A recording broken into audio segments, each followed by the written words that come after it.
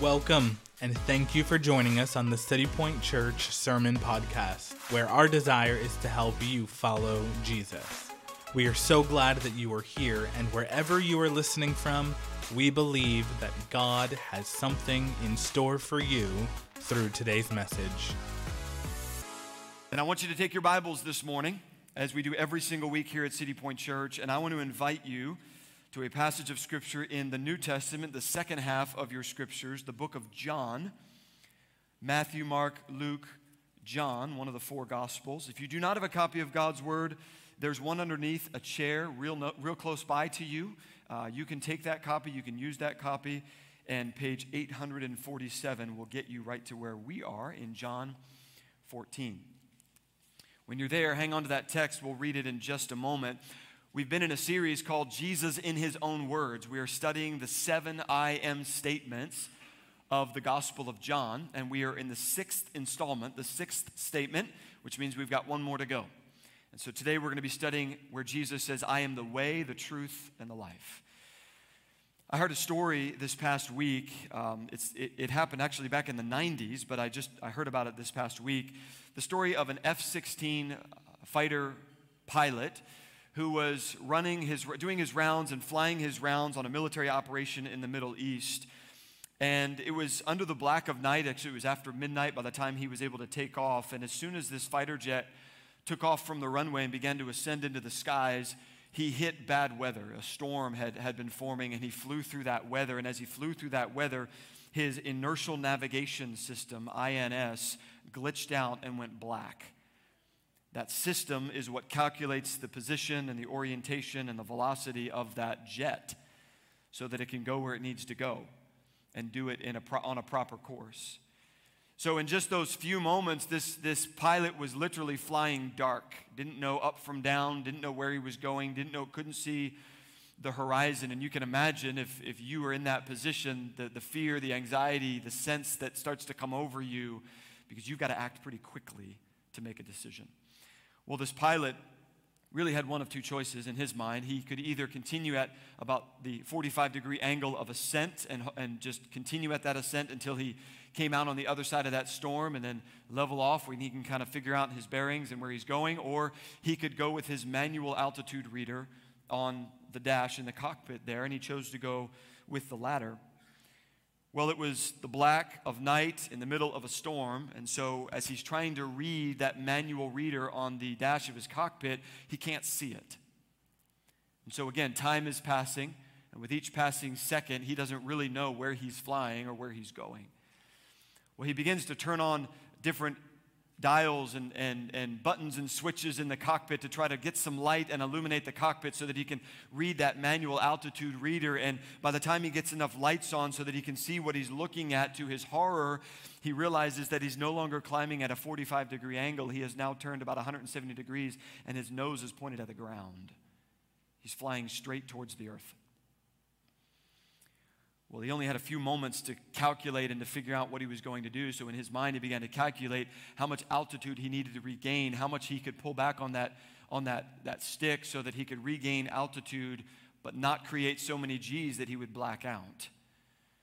So after his calculations, he begins to pull back. And based on his calculations, he would level off at about 1,500 feet above the ground. Things were going great until he cleared those clouds and saw through the black of night that he was quickly approaching the ground. His calculations were wrong. He was not going to level off at 1,500 feet above the ground. He was actually going to level off at negative 500 feet below the ground. And at this point, it was too late for him to pull the cord and be ejected from his jet. So he pulled back as hard as he could on that stick. He engaged the afterburner. He closed his eyes. He said a quick prayer, expecting for his life to be over. And after a few seconds passed, he began to sense that it was leveling off. And as he peeked out that cockpit window, he saw that he had cleared the ground 20 feet above it. That condition that pilot was facing in that cockpit as he was flying dark is what is known as spatial disorientation.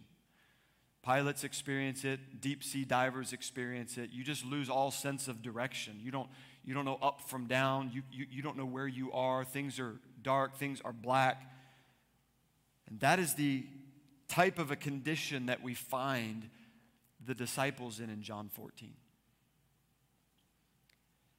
They're disoriented.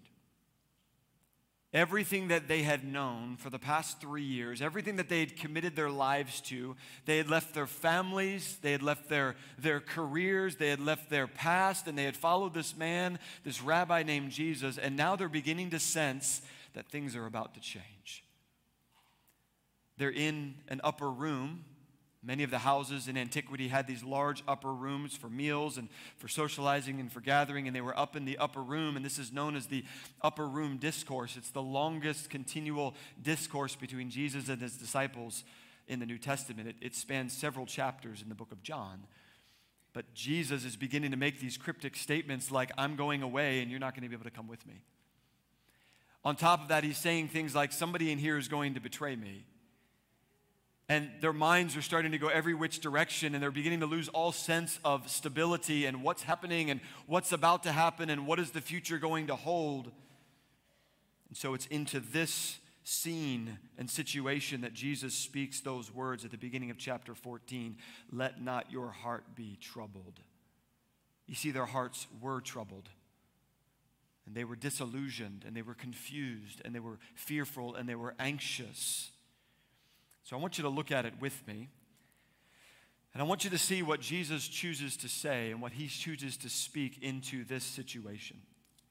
John chapter 14, we'll read verses 1 down through verse 7. Jesus is speaking here and he says, let not your hearts be troubled. Believe in God, believe also in me. In my Father's house are many rooms. If it were not so, I would have told you that.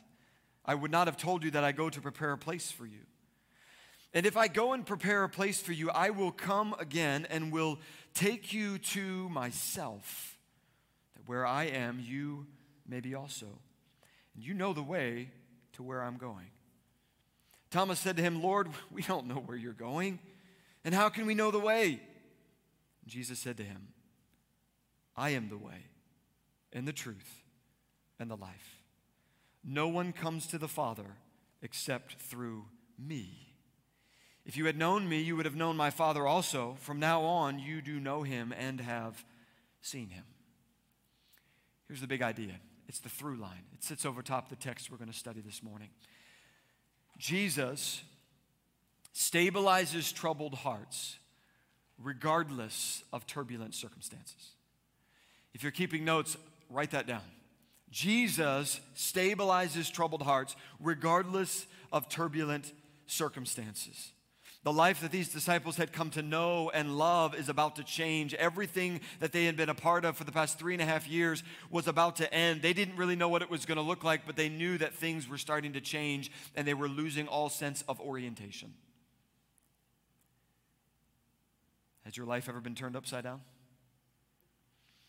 Have you ever been in a spot like this where you just felt like you couldn't even find up? You didn't know where north was. You didn't know where the horizon was. Maybe it came as your spouse used the D word for the first time and it was more than a threat. Maybe that moment overcame you when the doctor walked into the room and said, you're going to need to sit down for what I'm about to say. Maybe it was a career that you spent years studying and pursuing and building, and all of a sudden you're sensing that that's all unraveling and God must have something different for you. Or maybe it was when a child or a sibling or a lover died unexpectedly and you're left with a hole where they used to be. Maybe it was a string of events in your life where trial after trial after trial after trial, the left and the right hook just seemed to keep hitting you and blowing you and disillusioning you and just knocking all the sense out of you. Or maybe you just have committed an egregious sin and you can't believe what you just did. And you know that the future is going to look different from the past and you don't know what to do. If you've ever been in a situation like that, you are in a situation similar to the feelings that the disciples have in this moment. And it's into that situation that Jesus speaks something about himself. I love this. Jesus doesn't say, here are some things you need to do. Jesus says, this is who I am. And by telling them who he is, it stabilizes their heart. Like an instrument cluster showing all of the proper altitude and speed, the statements that Jesus makes are meant to stabilize the disciples' hearts and minds, regardless of their present feelings, perceptions, and anxieties. Because Jesus stables troubled hearts, regardless of turbulent circumstances. So how does the reality of who Jesus is stabilize our hearts when it's troubled? I want to answer that question for us this morning. As a matter of fact, I believe that God in his word is going to answer that question from this text. Jesus gave me my outline this week. It was pretty easy. He gave me my 3 points. He said, I'm the way, the truth, and the life. And I said, okay, I'm going to stick with that, Jesus. So there's our outline. That's where we're going. It's going to look like this if you're keeping notes. Number 1, because Jesus is the way, I walk his path. Verse 6, Jesus says to them, I am the way. Now the context, as we read a moment ago, of chapter 14 is a conversation about heaven. I want you to see it there. Verse 1 again, let not your hearts be troubled. Believe in God, believe also in me. Then he says, in my Father's house are many rooms. If it were not so, would I have told you that I go to prepare a place for you? And if I go and prepare a place for you, I will come again and will take you to myself, that where I am, there you may be also. And you know the way where I am going. Now we have to take just a moment before we sit in this point of Jesus being the way, and I need to bust a heaven myth.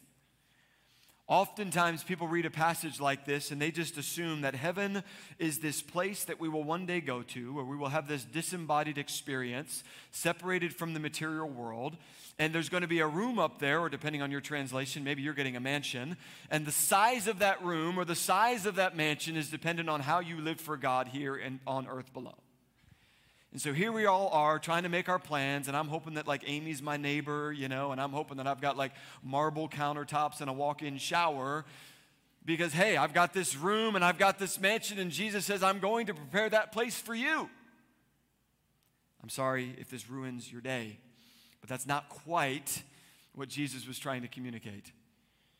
You see, when Jesus said to the disciples, in my Father's house are many rooms, the word house, the phrase Father's house, speaks of the temple. In the Old Testament, the Father's house was his temple. It was his dwelling place. It was where God would meet with men. And in Solomon's day in 1 Kings, the disciples would have known this. It would have been in the context of their understanding. Solomon's temple had many rooms all around the temple.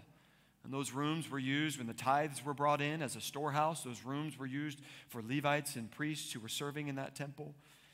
So nothing out of the ordinary here when he says, my Father's house has many rooms.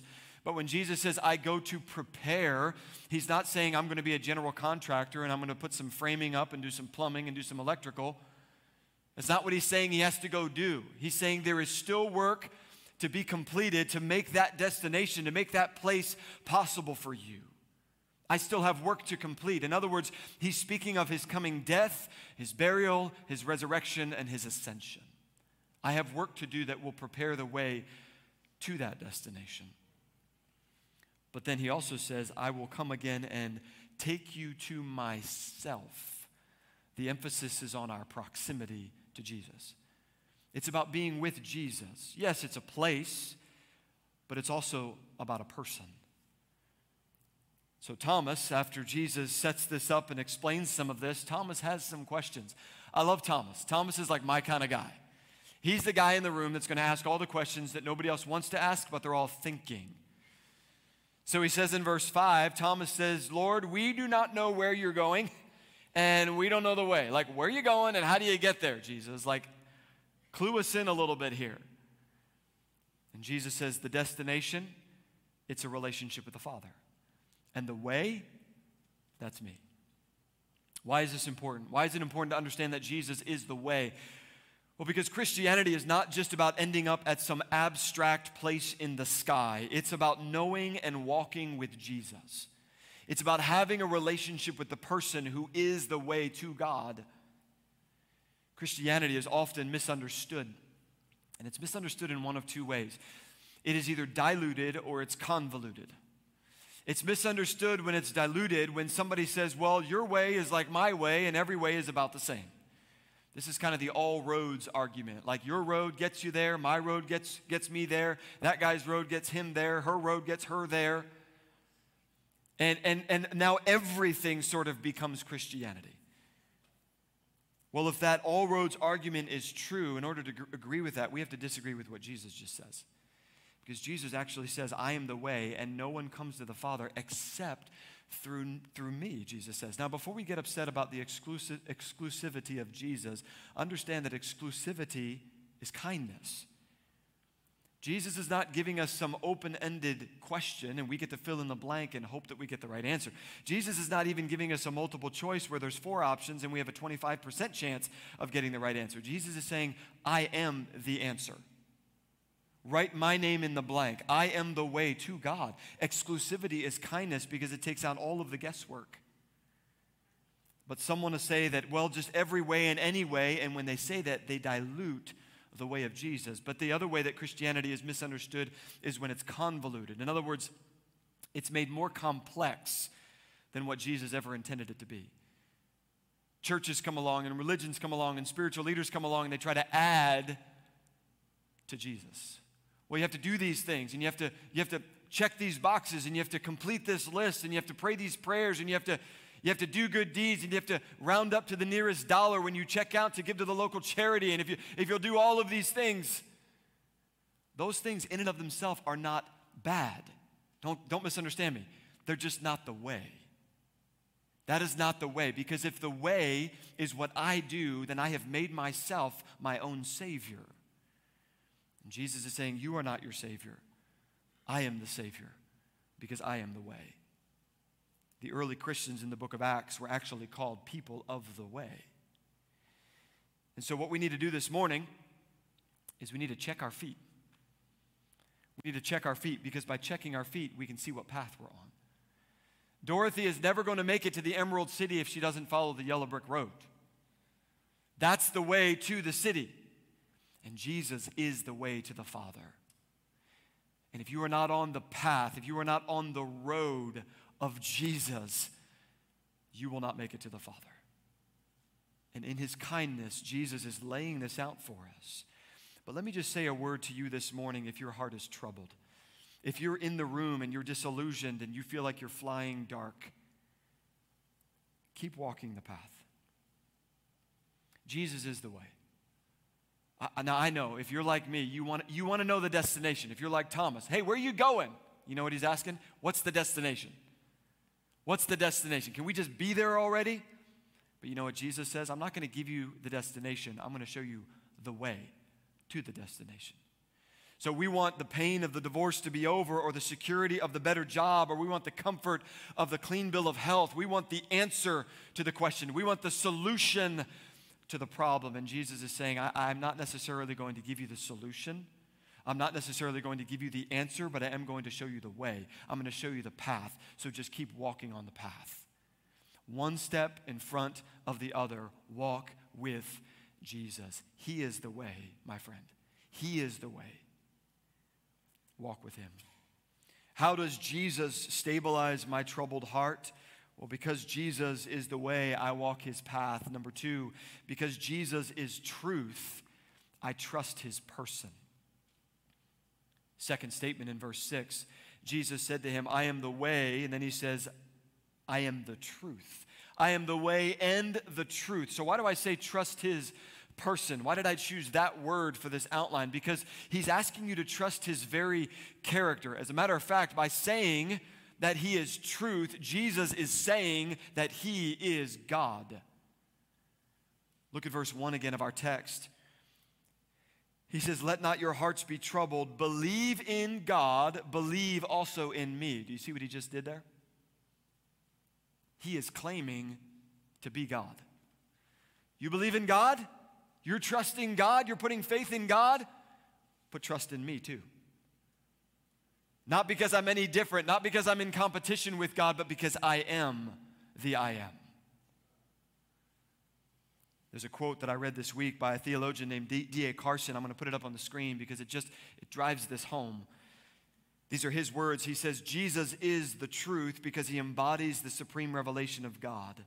He himself narrates God, says and does exclusively what the Father gives him to say and do. Indeed, he, Jesus, is properly called God.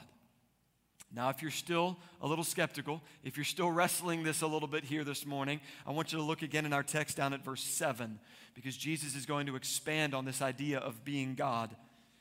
Sounds like the disciples may have been a little skeptical as well, even after 3.5 years of walking with him.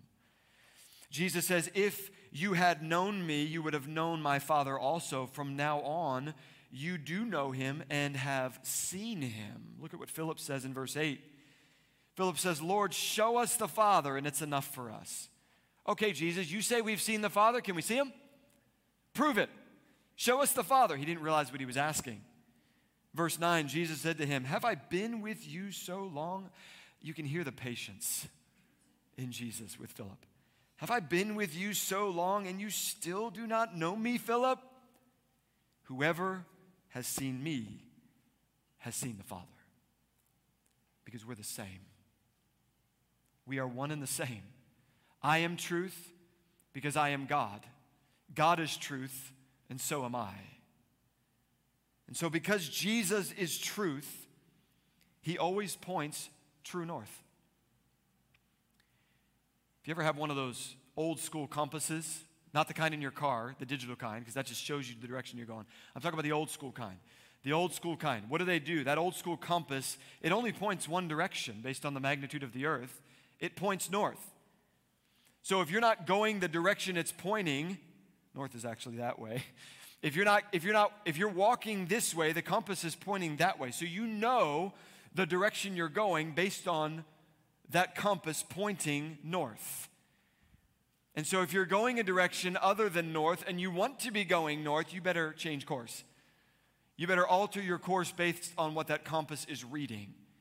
And so when we as followers of Jesus walk in truth, we are walking toward God because he points north. He is true. Truth, by definition, can't be relative. All directions can't be north. And so we read a statement like this and we might wrestle with it in our heart a little bit if we're honest. Jesus is saying, I am the truth. And it sounds like him saying, I'm right, you're wrong. And that feels a little arrogant, doesn't it? But I want you to understand something this morning. I am not saying that I am right or that I am truth. I am not even saying that this church is truth. I am not saying that the spiritually abusive pastor from your past was the truth. As a matter of fact, if this church ever deviates from Jesus, this church is wrong. If I, as one of your pastors, ever deviates from the truth found in Christ, then I am wrong. So I'm not saying that a church or a person in your life is truth. I am saying that Jesus is truth. And so he alone points true north. And so what we want to do and what we desire to do in our lives as followers of him is to read the compass and to keep walking the way that he is pointing. And when times get tough and when life becomes unstable, what does truth do for troubled hearts? It dispels lies. Satan loves to come in when your life is turned upside down, and he loves to speak lies. You're not good enough. No one will ever love you again. This is all your fault. God is never going to use you again. And what do? Look at the compass. Because those lies are pointing you the wrong direction. Truth corrects our feelings. I can promise you this, when you're experiencing spatial disorientation, you are going to question truth. You are going to think that the horizon is this way when the horizon is actually that way. And so what truth does is it corrects the feelings, that gut feeling that I need to pull up or I need to push down, I need to change course, I need to alter course. Truth corrects those feelings. But truth also adjusts our course because that compass never lies. So walk in truth. Trust Jesus. He is God. He is good. And he is truth. And if you're here this morning and your world is turned upside down and you feel that disorientation, you have a good and faithful guide. You have one who will only point you toward what is true. So trust him. Trust his person, that he is in fact God. Because Jesus is the way, I walk his path. Because Jesus is truth, I trust his person. And number 3, here is the truth found in Jesus that stabilizes my troubled heart. Because Jesus is life, I abide in his presence. Jesus said, I am the way, the truth, and the life. Now, if this sounds a little redundant, if you've been walking with us the past couple of weeks in this series, it's because it is. Life is one of the themes of the book of John. Now, I want to do something I don't normally do. I want to give you the Greek word underneath that word life. And the reason I want to do that is because sometimes we use a word so many times, it loses significance. But the word that John uses and that Jesus uses to describe himself, that word life, is the word zoe. Zoe. And it means more than just existing. It means abundance. It means thriving. It means whole-bodied health. So when God says, or when Jesus says, I am life, when he says, I am the life, he is saying, I am coming to give you something more than just an existence. I have come to give you a thriving. I have come to give you an abundance, and that abundance is found in myself, Jesus says. All throughout the book of John, chapter 1, in him was life, Zoe, and the life was the light of men. Bookend that at the end, near the end of the book of John in chapter 20. These things are written so that you may believe that Jesus is the Christ, the Son of God, and that by believing you may have life, Zoe, in his name. As a matter of fact, this very series, he is the bread of life. He is the light of life. He is the resurrection and life. He is the door, and if you walk through that door, you will find pasture and go in and out and find abundant life. It's who he is. It's what he's come to offer. So because he is life, we abide in his presence. Well, what is abiding? What does that mean? To abide means to live in his life, to make a home, to stay, to remain. I'm curious, by a show of hands, we're going to have a little congregational involvement here this morning. By a show of hands, how many of you, when you go to a hotel on a trip, you unpack your suitcase and you put the clothes into the dresser? Where are you? Where are you? Okay? You are my hotel abiders, okay? When you get to that vacation destination, you want to settle in. So you unpack your suitcase, you put it in the dresser, and you abide in that hotel, okay? How many of you, I'm curious, how many of you then go home from your vacation and you live in your home out of your suitcase? Are you still living out of your suitcase? Okay, we've got issues, folks. Hopefully, I think I may have had more on that second. You guys ruined that illustration, Ryan.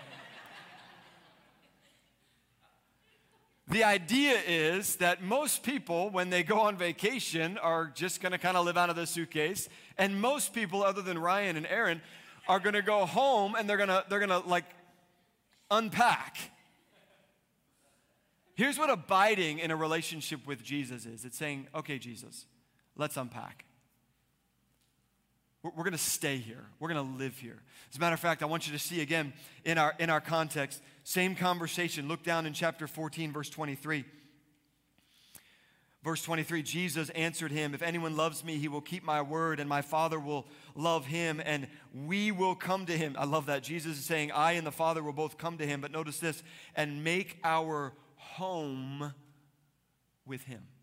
Two things about the word home in verse 23. Home is the same noun. It's the same word found in our portion today when he says, in my Father's house are many rooms. Rooms and homes is the same word. But the second thing you need to understand about the word home in verse 23 is that that's the noun form of the verb abide.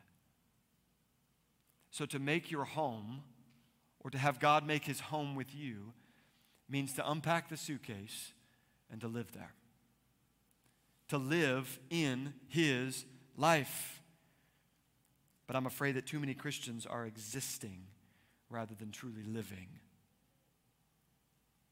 You don't have the abundance. You don't experience that. Your marriage is just existing. The love and the passion and the purpose, it's gone out. Your home, You're just existing. Your family, you're just existing. You're just kind of going through the rat race of life, getting the kids up, feeding them breakfast, getting them off to school, going to the job, paying the bills. There's just sort of this sense of I'm just existing. There's no real Zoe. There's no real life. There's no real thriving here. In your career, you're just existing.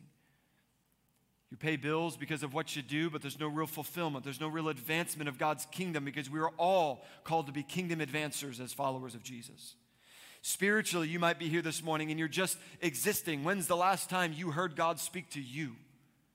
When's the last time you sensed His presence in prayer? When's the last time His word just leaped off the pages and ministered to your heart? Because you're just existing. There's no real thriving in your spiritual relationship with Christ. Even in your involvement and your attendance here at church, you're just sort of going through the motions.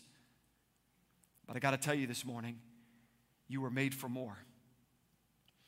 Christ has made you and saved you for more. He's made you and saved you for life in His name so that you would not just have an existence, but you would have a thriving, abundant relationship. And that relationship and that thriving comes through abiding with Him, living and remaining in His presence. Abiding requires time. It requires space. Now, if you're a theologian in the room this morning, you might be arguing with me a little bit about abiding. And I get it. Abiding is a synonym for salvation. It's not something we come in and out of. It's not something we necessarily lose. More on that next week. But even in salvation, it's never meant to just be this static relationship, but a dynamic one. A relationship where we are connected as a branch to the vine. Jesus is the vine and we are connected to Him, but there is life flowing through that connection. And so as we create space and make time for Jesus, that nutrients comes into our life and we are in His presence. And if you're here this morning and your life is sideways and turned upside down, probably the last thing that you want to do is really take time to slow down and be with Jesus. You're in survival mode. You're in fight or flight mode. You know that you've lost all sense of direction, but listen, friend, the thing that you need the most is to be with your Creator, to let Him stabilize your heart, to let Him settle your fears, to let Him be with you in that moment. So here's that big idea.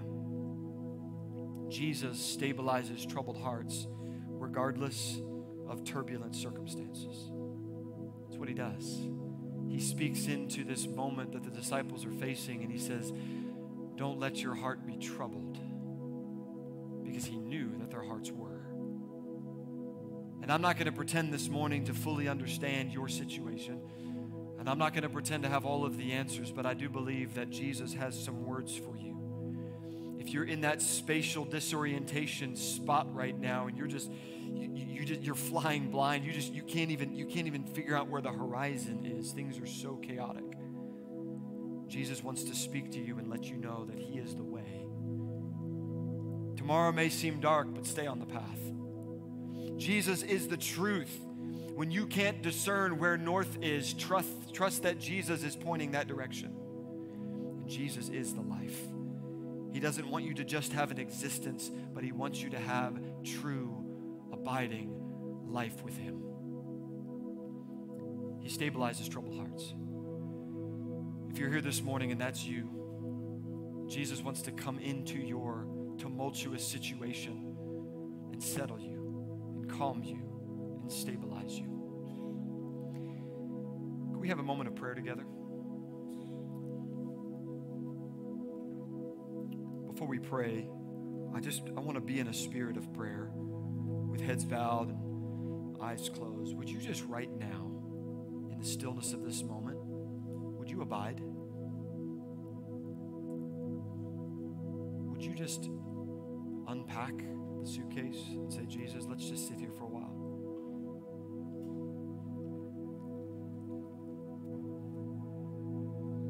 If you're here and you're in the room this morning, maybe you're going through it.